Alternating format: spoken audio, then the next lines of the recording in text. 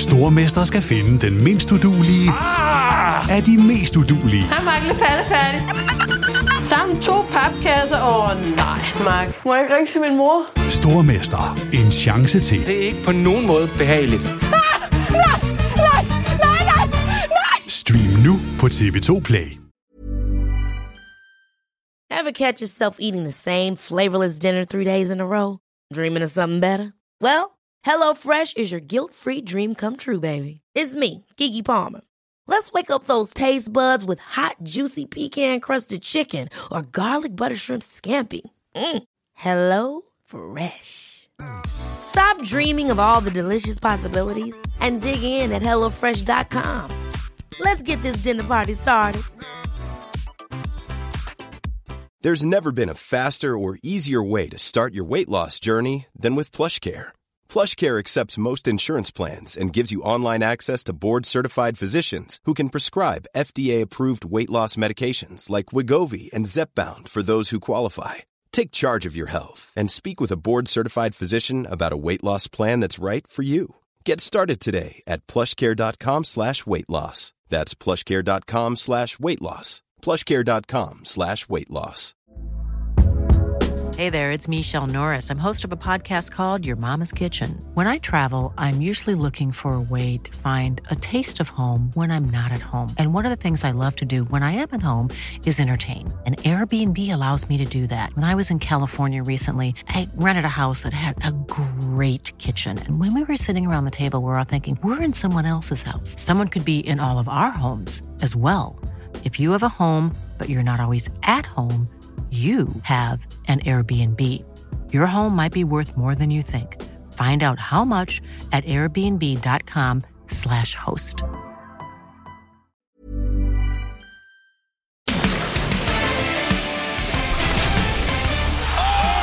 Ja, jeg gør det! Ja! Hvor er det frækt spillet? Monsterdunk ind igennem midten. Sikke et spil! Velkommen til NBA på TV2 Sport. Alvorlige skader, missede draft picks, kamp for borgerrettigheder og en ejer, der blev udelukket fra NBA på livstid. Få hold har været så meget igennem som det hold, vi har valgt at stille skarp på i dag. I dagens podcast tager vi et dyk ned i NBA's historiebog og ser nærmere på et af de mest plagede hold i ligaens historie, Los Angeles Clippers. Alley-oop dunker den i. Det er saftsusende godt spillet. Endnu en gang velkommen til TV2 Sports NBA podcast. Mit navn er Christoffer Vestrup, og til at hjælpe mig med et lille portræt af Los Angeles Clippers har jeg NBA-ekspert Peter Wang. Hej Peter. Hej Christoffer. Peter, lige om lidt så dykker vi ned i NBA's historiebøger og får at se nærmere på Los Angeles Clippers. Det er jo et hold, som i de seneste sæsoner har tilhørt toppen af NBA, men som ikke altid har haft det lige nemt. Og grunden til, at vi lige tager kig på Clippers i den her uge, det er, at vi faktisk har dem på TV2 Sport både lørdag og søndag den her weekend, og faktisk i ret god sendetid. Lørdag 20.30 kan du se dem mod Memphis Grizzlies, og søndag 21.30 er det Miami Heat, der er på besøg i Staples Center i Los Angeles. Thomas Bilder og Peter Wang sidder klar i NBA-studiet og kommenterer begge kampe på TV2 Sport. Som en mand, Peter, der har fulgt NBA i en del sæsoner efterhånden. Og som en mand, der også godt kan lide historien i NBA, hvad er så dine første umiddelbare tanker, når jeg bare siger Los Angeles Clippers? Jamen, så er det jo et eller andet sted måske det dårligste hold i NBA's historie. Altså, det er altid det hold, det er altid det hold, man tager frem og siger, nej, Clippers, og The Clipper Curse, og The Clipper Triangle, og Clippers har bare altid været forbundet med noget uduelighed og noget elendighed inden for basketverdenen. Og det er jo så heldigvis en trend, der er ved at vende. De har jo haft nogle gode år her med Chris Paul og med Blake Griffin, DeAndre Jordan. Men tidligere så er det sådan et hold, man har kigget på og tænkt, sikke noget skrammel. Og hver eneste gang, der var noget, der så ud, som om det ville være godt, så har de forpurret det alligevel.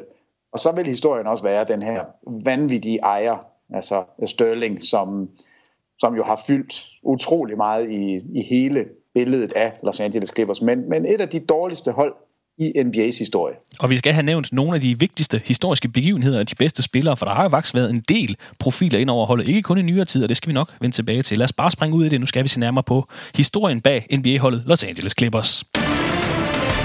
Værsgod assist nummer 22. Hvor er det frækt spillet? Clippers franchise er faktisk slet ikke fra Los Angeles, og det har faktisk heller ikke altid heddet Clippers, fordi NBA jo er en privat liga. Der er ikke noget, der hedder op- og nedrykning, så hvis en by skal have et hold, så skal man altså købe et eksisterende hold, eller vente på, at ligaen udvider antallet af hold. Derfor så overtager hold også historien fra, hvor hold tidligere har været. For eksempel så blev Oklahoma City Thunder først startet op efter man købte Seattle Supersonics og flyttede holdet til Oklahoma City, hedder det. Nogle gange beholder man klubnavnet, andre gange ændrer man det. Det er forskelligt fra situation til situation. På samme måde er Los Angeles Clippers blevet til. I 1970 der blev holdet Buffalo Braves stiftet som et expansionhold til NBA-ligaen. Det er jo sammen med Portland Trailblazers og Cleveland Cavaliers. De 3 hold kommer altså ind i NBA til 1970-71 sæsonen.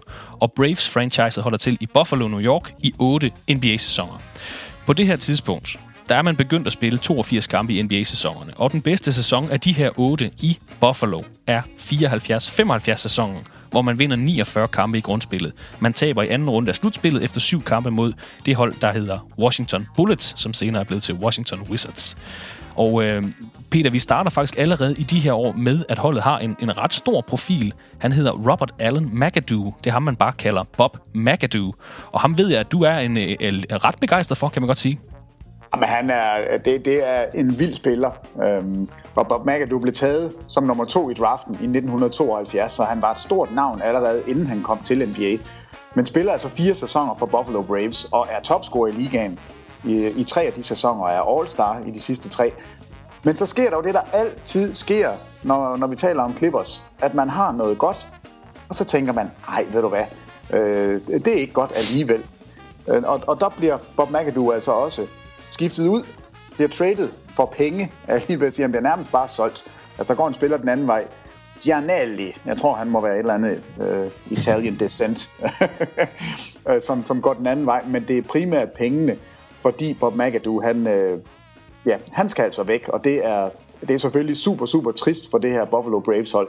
Men han er altså det er en Hall of Famer, det er en af... Det er ikke en ligegyldig spiller i NBA's historie, det kan vi godt understrege. Det er en Hall of Famer, det er 3 gange topscorer på det her tidspunkt i ligaen. Liga MVP i 74-75 sæsonen, hvor han snitter tæt på 35 point og 14 rebounds per kamp. Så bestemt et af de helt store navne i NBA's historie. Og en sidenote til de her første sæsoner i Buffalo, det er, at man har faktisk en ret vild samling trænere de første 8 sæsoner. Hall of Fame Dolph Schayes var træner i de første 2 sæsoner. Hall of Famer Jack Ramsey var træner i de efterfølgende 4 sæsoner. Jack Ramsey, der jo efterfølgende ledte Portland Trailblazers til mesterskabet i 77, og som anses som en af de bedre trænere i ligaens historie.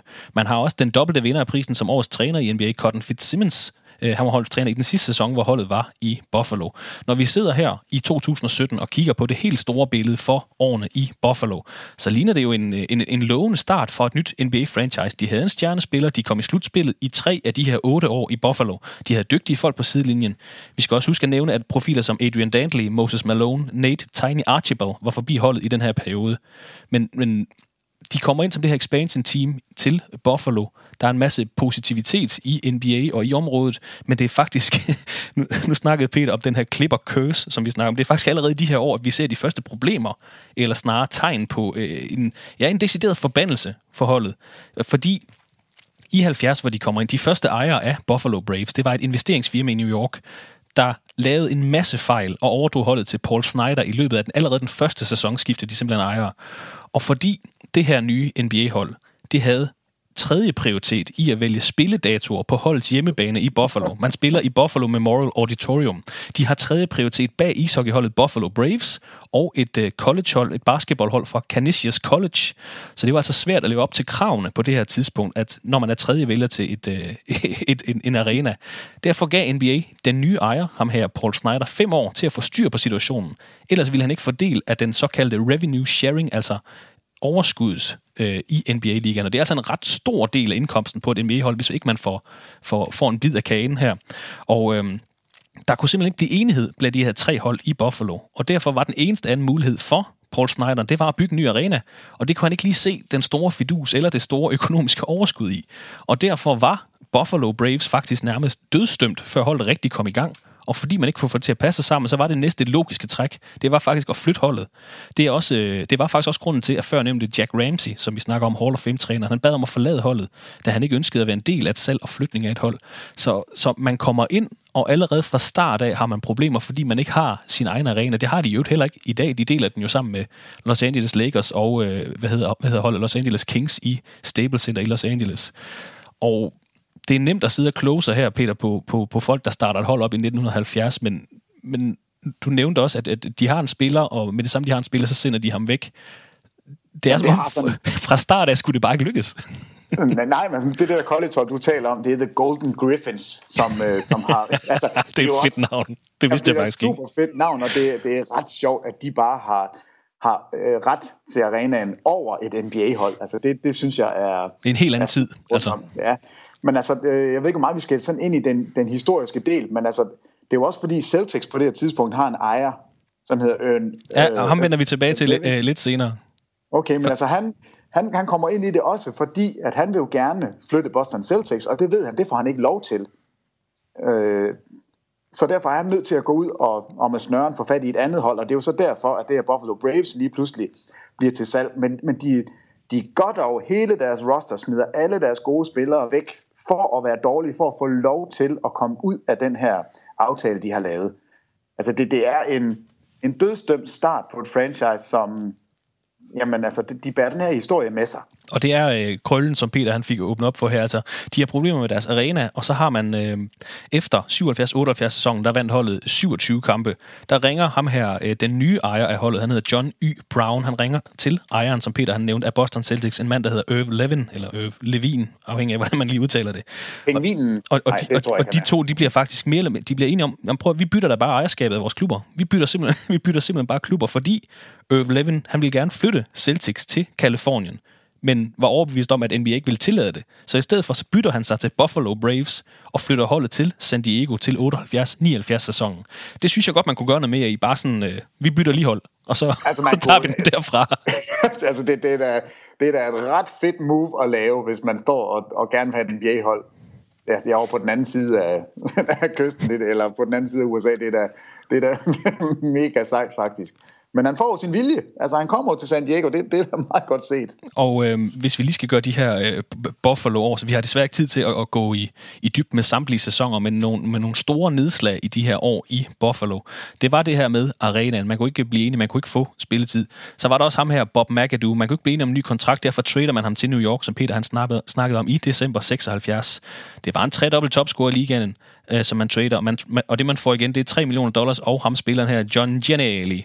Og hvis man går ind på basketballreference.com, der kan man se sådan en lille oversigt, hvor spillere bliver sammenlignet med andre spillere, der har samme statistikker som dem. Hvem tror du, han bliver sammenlignet med John Gianelli? En af dine tidligere favoritter, kan jeg godt afsløre. Er det rigtigt? Eddie Curry. Nej, hvor sjovt. Og i den her sidste sæson, der har man 3 forskellige trænere for holdet, og ingen af de her førnævnte Hall of Famers og årets træner er blandt de her. Så sidste sæson også tumult i Buffalo.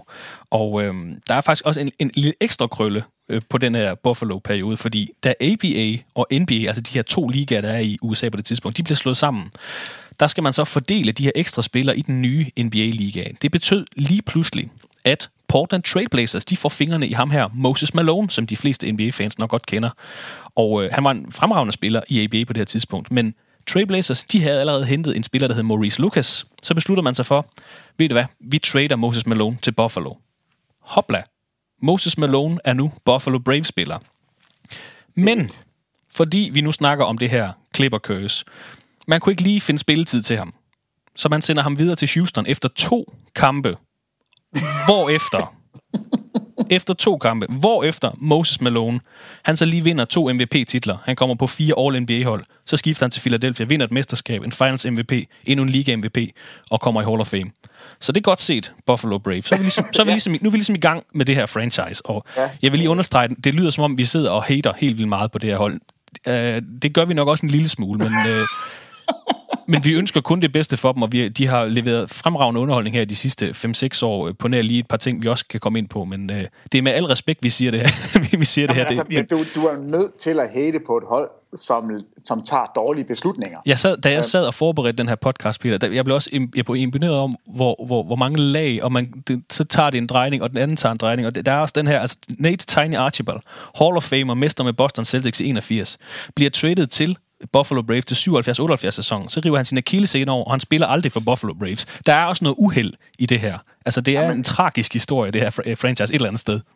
Men altså, hvis vi nu har du taget Nate Tiny Archibald, men Adrian Dantley har de et år som rookie. Ham trader de så for Billy Knight, som ingen kender. Og i det trade, der bliver Tiny Archibald altså også sendt væk, og et andet rundevalg, som bliver til Danny Ainge. Så det vil sige, at man trader faktisk Adrian Dantley, som er et stort navn, Tiny Archibald, som er den eneste spiller, der har ført ligaen i point og assist i en kamp, og Danny Ainge, som nu har haft en stor karriere i Boston, og nu er general manager og præsident og superman i Boston, trader man for 0 og niks. Altså, de har heller ikke taget gode beslutninger. Nej, og nu, vi nævner de her spillere for at understrege, altså det har ikke bare været et hold, hvor vi aldrig lige fået en spiller og sådan noget. Der kommer flere eksempler senere, men altså Bob McAdoo og Moses Malone og Nick Tiny Archibald og Adrian Dantley, der har været gode spillere ind omkring det her Buffalo-hold. Absolut. Før vi kommer til det, vi skal til nu. Fordi til 78-79 sæsonen, der er holdet så blevet flyttet til San Diego, og det er her, at tilnavnet Clippers kommer. Som jeg nævnte tidligere, nogle gange tager man holdnavnet med, andre gange så skifter man det. Og man valgte så at droppe Braves-navnet og skifter så til det her Clippers, og det er en hyldest til de mange skibe, der ligger til i San Diegos havn. En klipper, det er altså et skib, eller det kommer egentlig af betegnelsen af, hvordan et skib kan bryde en bølge, kan klippe en bølge, og det bliver så kaldt en klipper, det her store træskibe. Og det er derfra, at Clippers, det kommer. Det hedder San Diego Clippers, og det hører til i årene 78-84, og gav altså San Diego et nyt NBA-hold. Man havde jo tidligere haft San Diego Rockets i årene 67-71, men det hold rykkede jo så til Houston og beholdt sig navnet og blev til Houston Rockets. Og her kommer en krølle, Peter, som du vil sætte pris på. Fordi før sæsonen 78-79, der sender man første rundevalg til Philadelphia 76ers i bytte for spilleren Lloyd Bernard Free, der senere skifter navn til navnet World Be Free, som de fleste nok også kender til. Bliver en stor profil for det nye hold i San Diego. I debutsæsonen som Clippers, der vinder man faktisk 43 kampe, men misser desværre slutspillet. Bemærk lige det her. I 78-79, der vinder man 43 kampe. Nu springer vi lidt i det, men fra 78-79-43 kampe, der går 13 sæsoner, før de har en sæson med flere sejre og nederlag. Det vender vi også lige tilbage til, men fra 79, 13 år frem, der går der, altså før. Og i øvrigt, krøllen her, som Peter vil synes om, det første rundevalg, man sendte til Philadelphia, var først til draftet i 84, altså 6 år senere. Det draft pick bruger 76'ers til at vælge. Nej. Charles Barkley. Har han faktisk været forbi The Clipper Curse og overlevet? Det er et draft pick 6 år ude i fremtiden, så det er fuldstændig umuligt. Det er fuldstændig umuligt at spå om det her. Det her, det er ikke... men det bliver så til Charles Barkley. Det vidste jeg ikke. Og, jeg sidder her og smiler. Jeg tænker, det er den bedste gave, jeg har fået i lang tid. Nej, hvor er det sjovt. Men altså en rigtig fin debutsæson i San Diego, 43 sejre, og det bliver faktisk bedre, eller på papiret bedre, fordi i 1978, der var en af ligaens helt store profiler, Bill Walton. Han var utilfreds med den måde, Portland Trailblazers havde behandlet ham på i hans skadesforløb i sæsonen 77-78. Hans fodskade og hans utilfredshed gør, at han sidder ude hele 78-79 sæsonen, inden han i foråret 1979 skriver under med San Diego Clippers. Og Peter, der er jeg nødt til at hive dig ind igen her. Det er jo ikke en her hvem som helst, der pludselig kommer til det her Clippers-hold i 79. Altså 2 år forinden har han vundet mesterskabet med Portland Trailblazers. Han blev Finals MVP, og en trist historie, men en af de bedste centere, der har været i ligaens historie. Han møder jo selvfølgelig The Clipper Curse, altså, men Bill Walton er jo en legende, ikke alene for sit spil, men også fordi han jo har bidraget med så mange andre ting. Hvad er den her bannerfører for, hvad hedder de, ikke The Talking Heads? Grateful Dead. The Grateful Dead, og er jo en spiller, som i Portland, altså de elsker ham, fordi han er den bedste spiller på et hold, der vinder mesterskabet. Det er ham, det hele drejer sig om. Så en legende kommer til, og det hele ser jo så godt ud. Og lige for at understrege, hvor stor en legende, altså han vinder det her mesterskab. I 1978 blev han MVP for grundspillet. Han kom på All-NBA førsteholdet og på All-Defensive førsteholdet. Og nu skulle han så til at tørne ud for sin hjemby, San Diego og Clippers-holdet. Ja, vi skal lige huske, til dem, der ikke måtte vide det, det er altså faren til Luke Walton, som nu er head coach i Los Angeles Lakers. Så historien, eller familien, lever videre i NBA lige nu, og han er også kommentator på nogle kampe stadigvæk, og bliver altid hentet ind som ekspert og meningsdanner, og er altså virkelig en karakter i NBA's historie. Og man får altså ham her, World Be Free, en stor profil også i NBA's historie. Man får Bill Walton, der lige kommer fra et mesterskab og en MVP-sæson. Men igen rammer The Clipper Curse. Det er naturligt for godt til at være sandt, fordi i 79-80 sæsonen, der spiller Bill Walton kun 14 kampe, og derefter sidder han ude i 2 hele sæsoner. Og Vi skal lige, over, historien om Bill Walton er også, at vi skal også huske på, at han sad ude i hele sæsonen, før han kom til San Diego, så han spiller altså 14 kampe på 4 sæsoner i NBA. Det siger meget godt om noget om hans skadeshistorik, og lige for at gøre Bill Walton færdig, han spiller så 33 kampe i 82-83 sæsonen, 55 kampe i 83-84 sæsonen og 67 kampe i 84-85, og spiller fint for Clippers overall, men han genfinder aldrig niveauet fra mesterskabsdagen i Portland, og selvfølgelig gør han ikke det på grund af sin alvorlige skade. Men han kommer så til Boston og vinder et mesterskab med Boston, og er måske en af spillerne på et af de hold, som vi omtaler som værende det bedste hold nogensinde i 1986. Ja. Så måske skulle man have beholdt ham og brugt ham lidt alligevel. Men vi kan godt begynde allerede nu at finde nogle fællestræk, det der med, at man har spillere ind over det. Igen, det er både management, men der er også noget uheld over det. Der er mange skader, og der kommer endnu flere. men vi kan godt begynde nogle fællestræk med det her. Man har store profiler ind over, man kan ikke finde plads til dem. Så vinder de mesterskaber og MVP-titler anden steds, ikke? Altså, så det Clipper curse, den lever i hvert fald, det må man sige. Absolut. Og man spiller 6 sæsoner som San Diego Clippers. 6 sæsoner uden slutspilsdeltagelse. Det bliver til 43, 35, 36, 17, 25 og 30 sejre i de her 6 sæsoner. 17. Og World Be Free, han er der kun i 2 sæsoner. Nu kommer vi tilbage til det her uheld. Tom Chambers, som senere bliver en god profil for Seattle og Phoenix, bliver draftet i 1981. Altså spiller fint for dem, men får først succes senere. Terry Cummings bliver bliver draftet i 82, hedder det, og vinder Rookie of the Year, men bliver traded til Milwaukee efter 2 sæsoner, hvorefter han så bliver All-NBA-spiller i 85 og 89. Det bedste, man får retur, det er Marquise Johnson, som også har haft en hæderlig karriere for San Diego Clippers. Men igen, altså de her draft picks, de her store profiler er ind over. Man bruger dem et par sæsoner, og så ryger de ud igen. Det er også i den her periode, Peter, et stort navn, et vigtigt navn, som du nævnte allerede i indledningen. Det er i den her periode, holdet bliver solgt igen før 81-82 sæsonen. Der sælger ham her, Irv Levin. Han sælger Clippers til advokaten Donald Sterling for $12,5 millioner. Og hvis vi skal sammenligne... god investering. Fordi jeg har nemlig skrevet ned, at hvis vi skal sammenligne prisen for Clippers over årene, så Paul Snyder, han købte holdet i debutsæsonen i 70, der var prisen $4 millioner. Og jeg ved godt, man skal justere tallene, så det passer til inflation og så videre, men $4 millioner i 70, i 81 køber Donald Sterling holdet for $12,5 millioner, og i 2014, hvor han bliver tvunget til at sælge holdet, det vender vi tilbage til, der er prisen $2 milliarder. Så der er sket lidt i ligaen. Hver eneste gang nogen siger milliard, så tænker jeg bare, husk nu, hvad en milliard er. Det er 1000 millioner. Og dem fik han altså 2 af. Så det er $2.000 millioner. Altså det er så mange penge, man slet ikke forstår det. Men, altså jeg ved ikke, om vi skal tage den nu, men der ligger en klausul i den handel, som jeg synes er så morsom. Jo, endelig. Kom med den.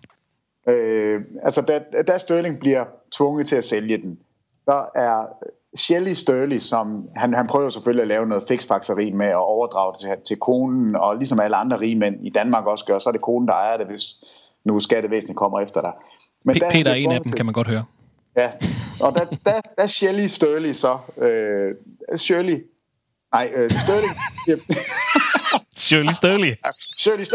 Sterling bliver tvunget til at sælge, men i salget, der ligger der en klausul for Shelly Sterling, hvor der står, at hun får titlen Owner Emeritus og Clippers number 1 fan.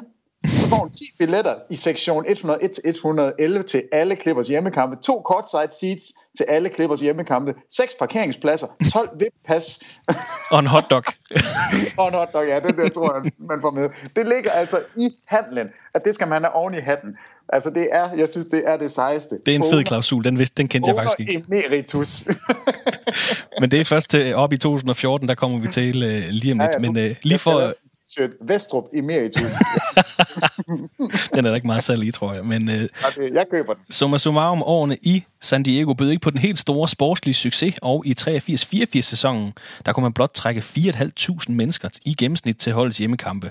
Donald Sterling begyndte allerede et par år før det her, og begyndte at lobbye for, at holdet skulle flytte til Los Angeles, hvilket blev en realitet til 84-85 sæsonen. Vi vender tilbage til det negative klimaks, skal vi godt kalde det, på Donald Sterlings ejerskab af Clippers lidt senere. Men det er faktisk allerede her i start 80'erne, at de første historier om hans specielle ejerskab, hans specielle forhold til hans investering begynder at komme frem. Historier om, at han blandt andet nixer et trade, der kan hente Alex English, som er 8 gange All-Star i øvrigt til holdet. Det nixer han i en periode, hvor holdet virkelig godt kunne bruge en forward. Der er historier om, hvordan han skar voldsomt ned på udgifter til træning, til marketing, til scouting, til medical expenses. Altså skar til benet for hele holdet, og historier om, der er jo sådan en historie, jeg kan ikke helt finde ud af, om den er rigtig, men historier om, at holdet skulle træne i en flyhangar for at spare penge. Den er garanteret rigtig. Jamen, det skulle ikke komme bag på mig, det er en helt anden tid, og når det er Clippers, så er der ikke noget, der kan komme bag på mig, men det starter altså her, og igen, vi vender tilbage til Sterling senere.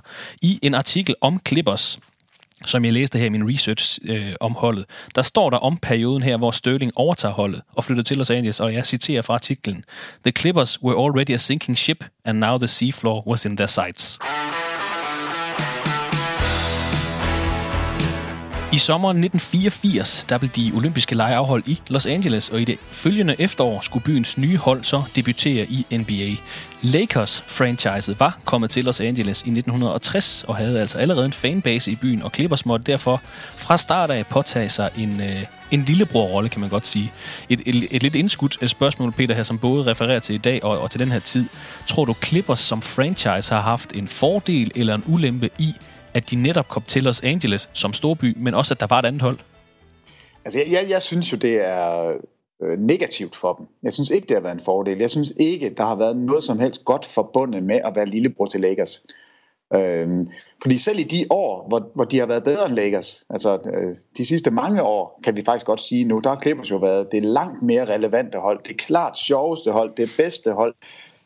Og alligevel har man et forhold til dem, som om de ikke er eksisterende. Altså Lakers er Los Angeles. Og jeg tror ikke på, at man slipper ud af det her, og jeg tror ikke, at det bliver godt hos Clippers, før man kommer ud af Staples Center. Før man kommer ud af Los Angeles. Og jeg er jo jeg advokerer vi er jo virkelig for, at man skal få nu det her franchise skudt til Seattle. Gør det nu, fordi det er... The Clipper Curse kan først blive brudt det øjeblik, det her sted bliver forladt. De skal ikke spille i Los Angeles, så jeg mener ikke, det har været en fordel for dem. Og nu nævner jeg den her lillebror-rolle, og yngre brødre, de har det jo sjældent nemt. De første sæsoner i Los Angeles bød på 31, 32, 12, 17, 21, 30 og 31 sejre. Altså de første 7 sæsoner i Los Angeles med 32 sejre som det bedste resultat. Hvis man tæller de sidste 3 sæsoner i San Diego med de her 7, så har Clippers franchise altså 10 sæsoner i træk, hvor de taber mindst 50 kampe per sæson. Det er også en rekord, der vil noget, må man sige. Det er jo helt horribelt. Altså, de er bare ringe. Altså, de er dårligt ledt, de er uheldige, men det er altså virkelig også et dårligt hold. Og hvis vi skal tilføje lidt til elendigheden, og det er vi jo allerede gået i gang med, så vi bliver ved. Jeg har noteret mig et par nedslag i den her periode. I 1988, der drafter man Danny Manning med førstevalget i NBA-draftet. Han spiller 26 kampe i sin rookie-sæson, inden han får en ACL-skade i knæet. Selvfølgelig. Året efter drafter man Danny Ferry med andetvalget i NBA-draftet. Han siger nej tak, jeg vil hellere spille i Italien. Så der røg så lige 2 førsterundevalg. Altså Danny Manning kom tilbage og spillede rigtig fint for Clippers, skal vi lige nævne. Men det, ja, og så ved jeg ikke, om jeg fik lagt nok tryk på 86-87 sæsonen, hvor man vandt 12 kampe, hvilket også er horribelt dårligt for et NBA-hold. Men det virker som om, nu skøjter vi lidt hen over 80 sæsonen her, Peter, men der er altså heller ikke ret meget at klappe af. Men i 90'erne, der begynder det at lysne lidt for Clippers. Og jeg vil lige, nu har jeg faktisk noteret det her i mine notater. Det lyder som om, vi hater på Clippers. Og det gør vi også lidt. Og vi kan slå ned på mange holds dårlige perioder, for det har de fleste NBA-hold trods alt haft gennem historien. Og man skal ikke kun måle succes i mesterskaber, for der er faktisk mange hold i NBA, der ikke har vundet et mesterskab. Altså Charlotte og New Orleans og Memphis og Denver og Toronto osv. osv. Og vi måler ikke kun Clippers ud fra mesterskaber, fordi da Clippers i årene her, 77, hvor det stadig hed Buffalo Braves, til 91, hvor det er kommet til Los Angeles og hedder Los Angeles Clippers. Da de ikke formår at komme i slutspillet i de her, så har de PT-rekorden for den længste playoff-tørke i ligaens historie. Det er 15 sæsoner uden at være i slutspillet. Det er vildt. Og vi sidder her i år og holder øje med Minnesota, som er på 13, så vidt jeg husker lige nu, om at de skal snart tilbage. Men fra 77 til 91 har det her Clippers franchise ikke en optræden i slutspillet.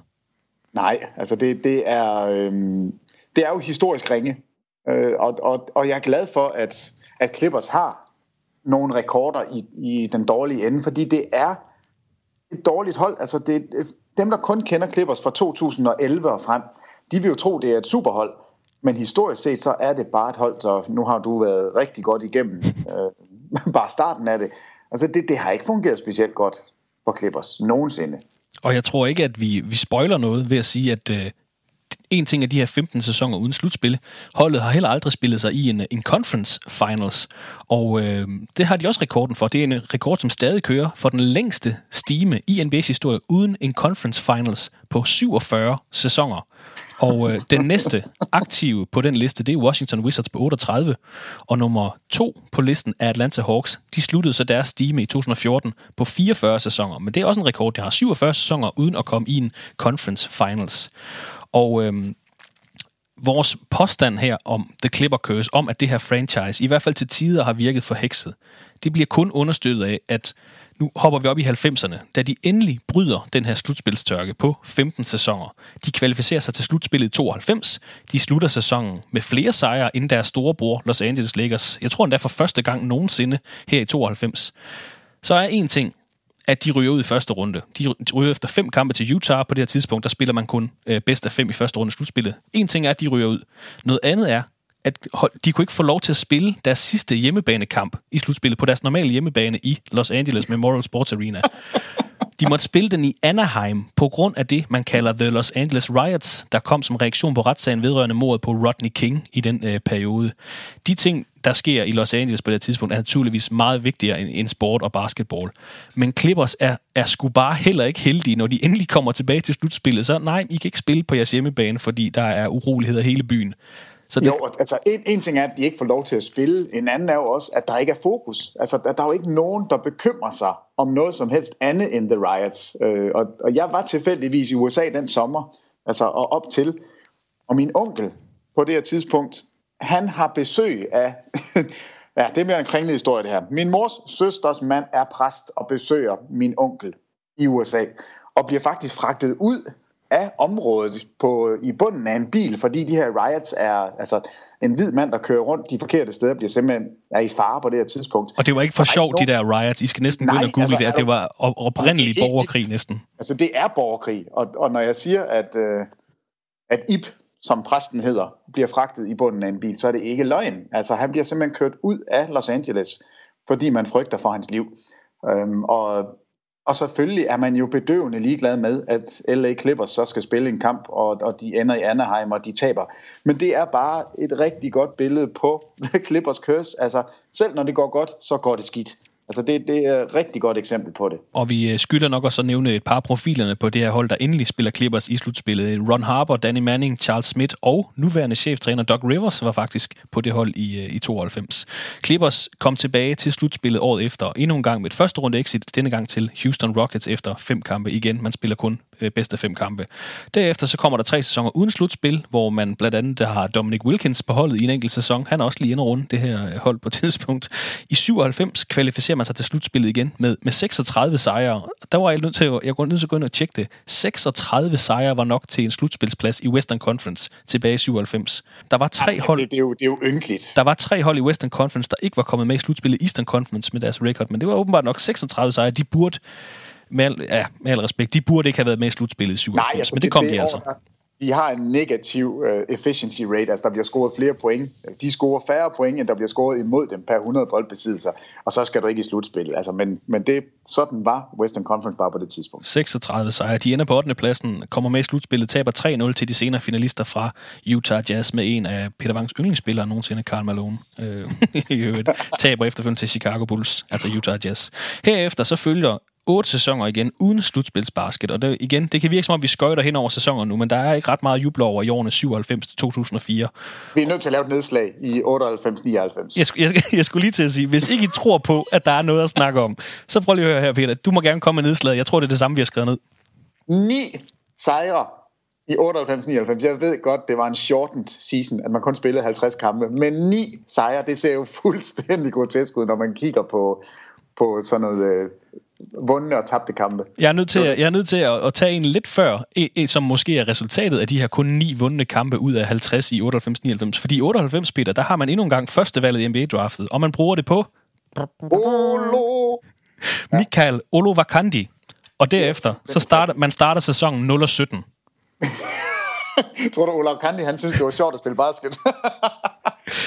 Det skal lige nævnes her til hans forsvar. 98 draftet er heller ikke ret godt. Hvis man lige ser bort fra nummer 4. valget, Antoine Jameson, 5. valget, Vince Carter, og så Dirk Nowitzki på 9. valget, og Paul Pierce på 10. valget. Men derudover, der var heller ikke ret meget ud over de der 4. Tre af dem er eller Hall of Famer hedder det. Men jeg sad og så kiggede det igennem og tænkte bare, nej. Altså, når man ser de navne i top 10, som de ikke tager nogen af, altså, og så Olowokandi, der løber rundt der, og 0-17 start, hold nu op. Jeg tror, Olowokandi er glad for, at Anthony Bennett blev taget af Cleveland Cavaliers her for nogle år siden, så han ikke er det største bust i NBA-draftets historie, fordi det der mange, der har snakket om, han er, men Anthony Bennett er værre, synes jeg. Men 98... Olowokandi, han ender vel faktisk ud med at spille, jeg tror, han spiller 9 eller 10 sæsoner i NBA. Og har sådan hæderlige backup stats, faktisk. Jeg var lige inde og kigge på det i går. Han er ikke et bust på nogen måde. Nej, ikke på den måde, men i forhold til at være målt efter og være taget som nummer 1, så er det selvfølgelig ikke godt. Men de drafter ham, starter sæsonen 0-17, og de ender altså med 9 sejre der tilbage. Og året efter, til gengæld, nu er vi nede i et stort sort klippersål her. Året efter, der draftede de Lamar Odom som nummer 4, og i de efterfølgende sæsoner får man faktisk sat et hæderligt hold sammen. Man henter Elton Brand, der faktisk var draftet i det samme draft. De bliver først til slutspilsbasket i 2006 igen. Ført an af netop Elton Brand, Coutinho Mobley, Sam Cassell, Chris Kaman og Corey Maggette.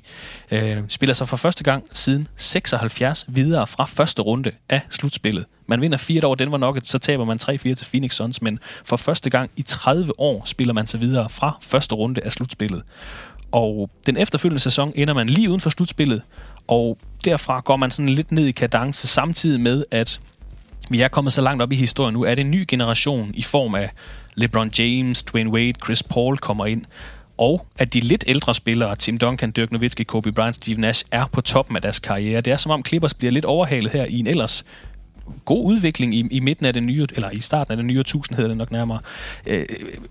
Peter, nu er vi oppe i det her område, hvor du for alvor begynder at følge med i NBA.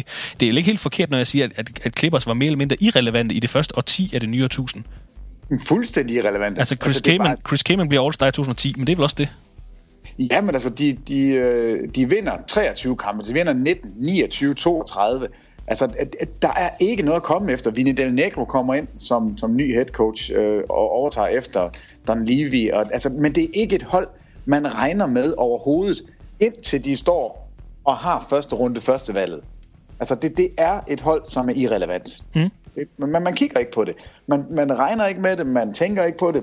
Man griner faktisk af det, og det er jo selvfølgelig lidt synd at grine af dem, der ligger ned, men altså sådan har holdet status været på det her tidspunkt. Og de ender, nu siger Peter, de får førstevalget, de ender næst sidst i Western Conference i 8-9 sæsonen. De vinder det her lottery og får tildelt førstevalget i 9 draftet.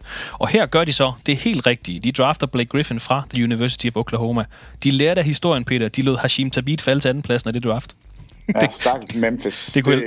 Det kunne lige passe, at de havde taget ham, og han så var... Ja, men det jo, men altså, de gør det rigtigt, men bliver jo selvfølgelig igen... Selvfølgelig, når vi taler om Clippers. Blake Griffin, han flækker sin knæskal i holdets sidste træningskamp før sæson, og misser hele sin rookie-sæson. Hans rookie-sæson bliver så året efter, men hele 9-10 sæsonen er Blake Griffin altså ude, fordi han flækker sin knæskal. Vi var på rejse derover med... Ja, det er rigtigt. Men det var en af vores første NBA-rejser, og jeg tror, jeg har 50 billeder af Blake Griffin, der sidder på bænken med en tandstik. Og det var bare sådan, men altså, hvor er det bare ærgerligt. Og dengang, der gik man jo en hel sæson og ventede på, at Blake Griffin skulle komme tilbage, uden at vide, om han ville være den her eksplosive spiller igen. Altså, der var jo igen snak om, er det her en Livingston-skade? Er det her en spiller, som vi ser på toppen nogensinde? Det viser sig så heldigvis at være, at der var de så lidt heldige, eller... Normalt. Der ramte normalen Clippers. En spiller, der kom tilbage og faktisk var god. Ja, han kom tilbage til 10-11-sæsonen, hvor han blev enstemmigt valgt til Rookie of the Year. Han var faktisk også med på All-Star-holdet. Han vandt Slam Dunk-konkurrencen til All-Star-weekenden. Og det er med det her draft pick, det er med Blake Griffin, at den nye æra fra Clippers begynder.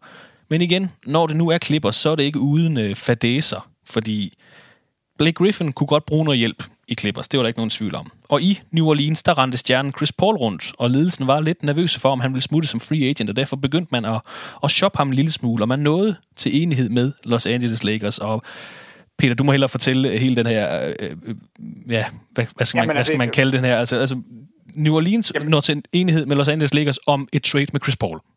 Ja, og så sidder ejerne med Commissioner Stern i front, altså den tidligere kommissær, og kigger på det her hold og siger, hvis Chris Paul kommer til Lakers, så er de simpelthen for gode.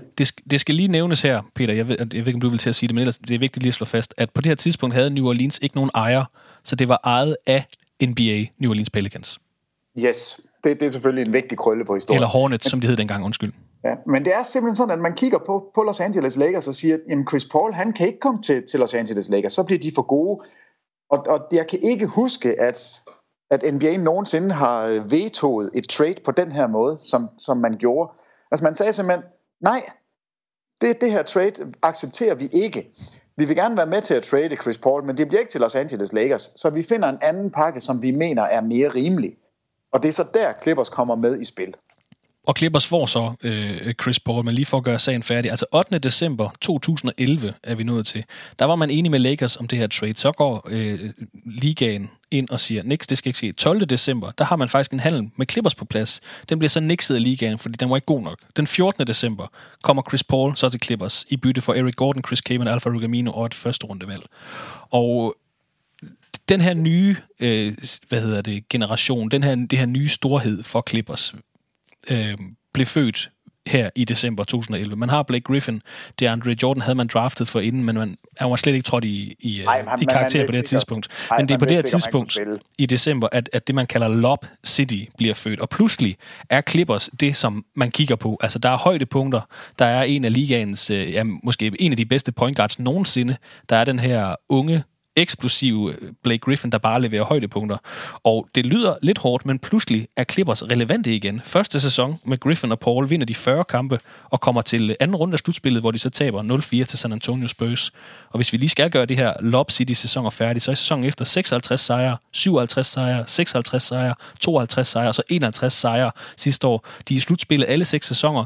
Med anden runde 3 gange, ryger ud til 6 forskellige hold faktisk i slutspillet. Så det er jo ikke fordi, der var et powerhouse, der gjorde det af med dem i alle sæsoner.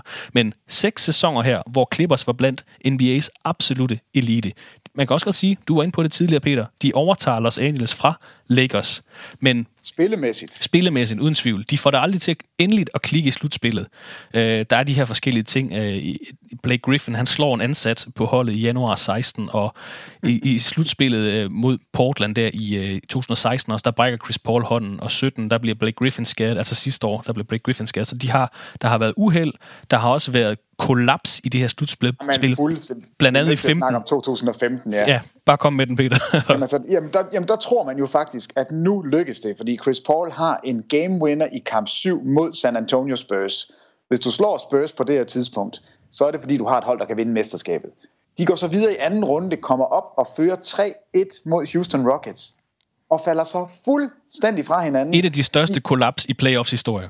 Jamen, de taber kamp 6, der går Houston Rockets på et fourth quarter run på 40-15 og vinder kamp 6 og vinder også kamp 7.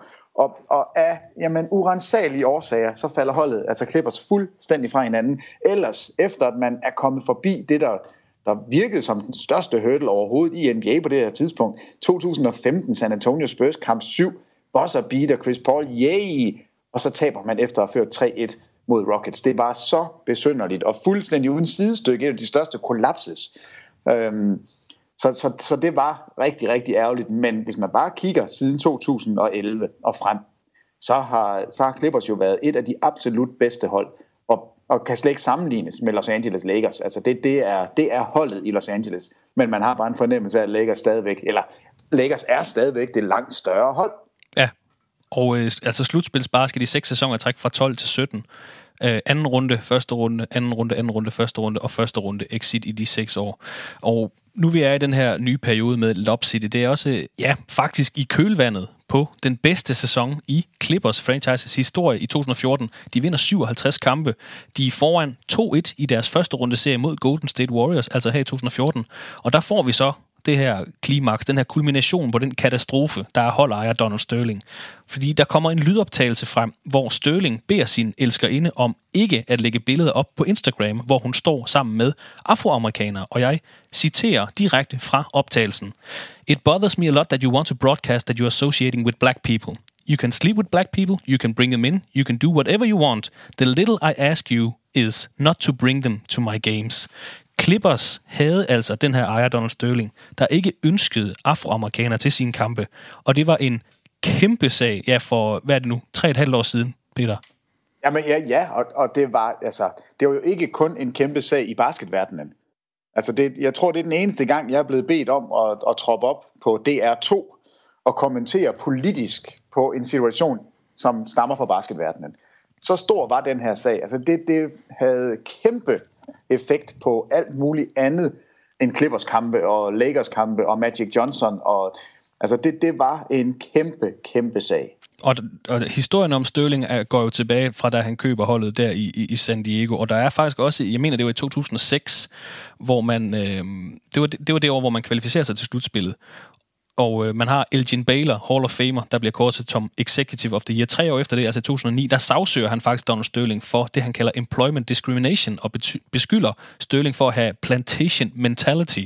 Altså at fyre ham på grund af hans alder og race. Og det skal siges her, at Baylor ikke fik medhold i sagen, men historien om, hvordan der kommer historie frem, hvordan Sterling han tog kvinder med ind i omklædningsrummet hos Clippers, og efterfølgende skulle have sagt, og jeg citerer igen, look at those beautiful black bodies. Altså det er jo bare dårligt menneske, man har i ledelse af den her klub indtil 2014. Og igen, de har deres bedste sæson i historien, vinder 57 kampe, de er foran 2-1 mod Golden State Warriors, og selvfølgelig skal Clippers ikke have lov til at nyde det, fordi så kommer den her sag, den her lydbid med ham, der beder sin elskerinde om ikke at tage sorte med til hans kampe. Altså det er jo fuldstændig vanvittigt. Ja, jeg kan huske, vi sendte kamp 4 fra Oracle Arena, hvor Clippers skulle spille. Og alt fokus var jo selvfølgelig på hele den her sag, og hvordan vil holdet stå imod, og hvordan kan de overhovedet fokusere på andet end den sag, der kører tilbage i Los Angeles. Altså de håndterede det, synes jeg, simpelthen så flot. Altså det var virkelig, der var Doc Rivers, det var måske det bedste, han har gjort for det her Clippers hold. Altså der var han manden, der gik ud og stod forrest og tog imod alle spørgsmål og var sådan en talsperson for hele holdet. Og det blev håndteret rigtig, rigtig fint. Men selvfølgelig ingen succes, uden der også er noget ballade omkring Clippers. Sådan har det altid været. Og det resulterede altså i, at NBA udelukkede Donald Sterling fra NBA for altid. De gav ham en bøde på $2,5 million og tvang ham til at sælge holdet. Og det blev altså den tidligere Microsoft CEO Steve Ballmer, der en måned efter den her skandale fik lov til at købe holdet for de her 2 milliarder kroner. Og det har så også betydet en ny tid for Clippers, altså en mere engageret ejer, og altså, nu, hvis man skal sætte det lidt sort-hvidt op, et bedre menneske i baglandet for Clippers. Jo, og en, som i den grad lever sig med i kampen, og står og råber og skriger, og er helt op og kører ved kampen, og det giver bare noget energi. Og han kommer fra Seattle-området, og i starten var der jo rigtig meget snak om, jamen det er han så flyttet holdet tilbage til Seattle. Men det har han altså været ude at sige fra start, at det er ikke min intention. Jeg vil blive i Los Angeles, og vi er ikke på vej til Seattle. Og det er bare sådan lidt ærgerligt over, at han ikke... Jeg håber, han vender rundt på et tidspunkt og går tilbage på sine ord og smutter til Seattle. Det vil jeg synes var... Det vil være den rigtige... for mig at se den rigtige ende på hele Clippers-historien. Og arbejder efter sigende også på at bygge en ny arena i Inglewood i Californien, så Clippers altså kan få deres egen hjemmebaner, i stedet for at dele Staples Center med Lakers. Men det er også, de skal da heller ikke dele hjemmebane med Lakers. Altså hold nu op. Det er... De skal have deres egen arena. I det mindste et andet sted, men helst i Seattle. Men efter 13-14 sæsonen, 13-14 sæsonen, der de ryger ud af slutspillet, og efter et par skadesplagede sæsoner, så fik vi også en slutning på det her Lob City og Chris Pauls ophold i Englenes by, da han her i sommer blev traded til Houston Rockets. Peter, vi sidder her 3. november 2017. 48 sæsoner siden Buffalo Braves kom ind i ligaen som et expansion team. Clippers har klaret sig igennem horribel ledelse, skader, uheld. Og i tirsdags, der bragte de sig foran 5-2 med en hjemmebane sejr over Dallas Mavericks. Før den her sæson, der skød Peter Wang dem til en 6. plads i Western Conference. Og skal vi ikke bare håbe, at forbandelsen over Clippers-franchiset er hævet, og det kun går den rigtige vej i fremtiden? Jo, det synes jeg, fordi hvis der er et hold, der nu har fortjent det, altså nu har vi hadet på dem indtil 2010, fordi alt har været forfærdeligt, Man slipper af med Donald Sterling, en af de mest modige beslutninger i NBA's historie, altså at man går ind og udelukker en ejer, tvinger ham til at sælge, siger til ham, du må aldrig nogensinde sætte dine ben i en arena, hvor der foregår noget NBA-relateret. Vi vil ikke se dig. Du er bandlyst. Det er jo et kæmpe skridt at tage, men det rigtige skridt. Så de har sådan set gjort alt, hvad man skal for at vende en rigtig kummerlig situation til det bedre. De har været, de vil gerne betale, det var noget, de heller aldrig ville før. Sterling ville absolut ikke betale for noget som helst. Nu, der betaler man det koster at drive et rigtigt franchise. Så jo, jeg ønsker dem alt muligt held og lykke. Det eneste, jeg vil sige, det er, hvis de vinder et mesterskab, det fik jeg ikke lige sagt i den der klausul, så skal man altså også til Shelley Sterling give 3 mesterskabsringe. Jamen, det er så grotesk, altså. Og jeg citerer, 3 championship rings following any Clippers title. Så det skal man altså også lige have med. Men det er jeg sikker på, at Steve Ballmer, han vil gerne købe 3 ekstra ringe for at få lov til at vinde titel. Og ja, Clippers har om nogen fortjent det. Det må jeg sige. Det var lidt markante nedslag i Los Angeles Clippers historie. Vi beklager, hvis vi fik skøjtet lidt hurtigt over nogle sæsoner spiller, men vi kunne blive ved med at snakke om NBA's historie og det her plagede franchise. Her til sidst, Peter, jeg ved, der er i hvert fald en spiller, du gerne vil nævne, når vi nu snakker om Los Angeles Clippers. Også en lidt sjov historie om holdet. Jamen altså, der er jo bare den her, vi har nævnt ham tidligere i nogle podcast, men altså Keith Kloss hedder han. En 7'3" spiller, det vil sige, at han er så små 2,20 meter, som spiller 3 sæsoner i Los Angeles fra 97 til 2000. Og han var sådan lidt et symbol på, at Clippers bare var forhekset. Altså han kommer ind og skal spille basket, og kommer efter karrieren er slut. Altså efter sine 3 sæsoner fortæller han, at han var skide fuld, og han røg joints i halvleg, og når han sad på bænken, så skulle vi bare lige vide, at der ikke var vand i hans vanddunk, og blev taget ude i spillertunnelen, eller ude på parkeringspladsen i halvleg, der kunne han stå og ryge en joint derude, og så ind og spille basket. Altså, det siger jo bare alt, både om tiden, men også om Clippers, at sådan noget, det kunne foregå. Så han er bare sådan et symbol. En lang, tynd, sort spiller, som gerne vil være NBA-spiller, og det går jo selvfølgelig bare af Hækkenfeldt til. Men tænk sig engang at få lov til at stå og ryge joints, inden man skal ind og spille ved halvleg, og have sprudt i sin vandflaske. Det siger det hele. Du, der lytter med til det her, kan også blive klogere på denne sæsons udgave af Los Angeles Clippers for både lørdag og søndag i den her weekend. Der spiller de faktisk på TV2 Sport og i en fremragende sendetid, hvis vi selv skal sige det. Lørdag 20:30 for de besøger Memphis Grizzlies, og søndag 21:30 der er det Miami Heat, der gæster Staples Center i Los Angeles. Thomas Bilde og Peter Wang sidder klar i NBA-studiet og kommenterer begge kampe direkte på TV2 Sport. Og søndag tid midnat, der kan du også se Toronto Raptors mod Washington Wizards, så der er altså rigtig meget lækkert NBA på TV2 Sport i den her weekend. Peter Olovakandi, tak for din tid og dine ord om Los Angeles Clippers i dag, og rigtig god arbejdslyst i weekenden. Tak, Christoffer Emeritus. Vi tales ved.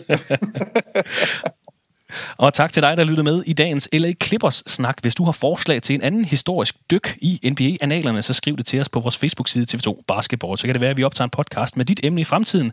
Indtil da må du have det rigtig godt, og på genhør i næste uge.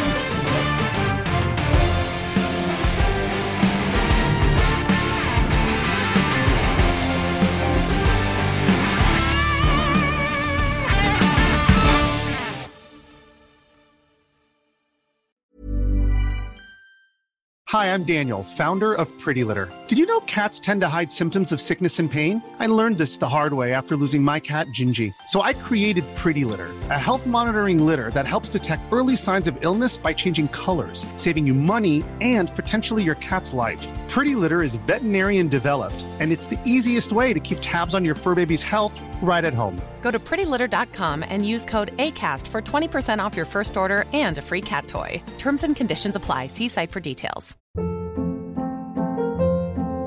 Hold up. What was that? Boring. No flavor. That was as bad as those leftovers you ate all week. Keke Palmer here, and it's time to say hello to something fresh and guilt-free. Hello Fresh. Jazz up dinner with pecan-crusted chicken or garlic butter shrimp scampi. Now that's music to my mouth. Hello Fresh. Let's get this dinner party started. Discover all the delicious possibilities at HelloFresh.com.